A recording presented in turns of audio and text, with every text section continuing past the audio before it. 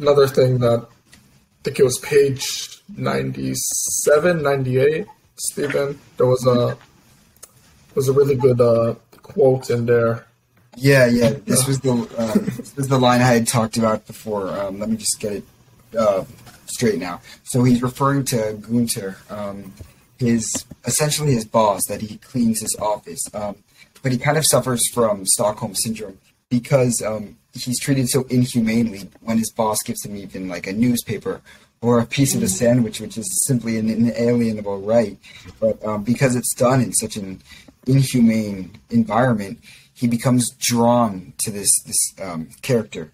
And he says, I still couldn't figure out my feelings toward Gunther. Undoubtedly, this is the line, he was playing the field for Satan's team, but I now knew for a fact that there were angels down in hell. Yeah. Well, I mean, imagine his predicament, right? He's in hell, and he doesn't know if he lives another day or what happens in an hour. I mean, his life was worth nothing. And all of a sudden you have someone with influence, with an ability to control his and his father's fate, and he speaks to him, and he gives him a sandwich that his wife made, and he gives a newspaper to give to his father. So, I mean, all of a sudden in this darkness, there's someone who he knew wasn't playing for his team, but someone who saw him as a human being.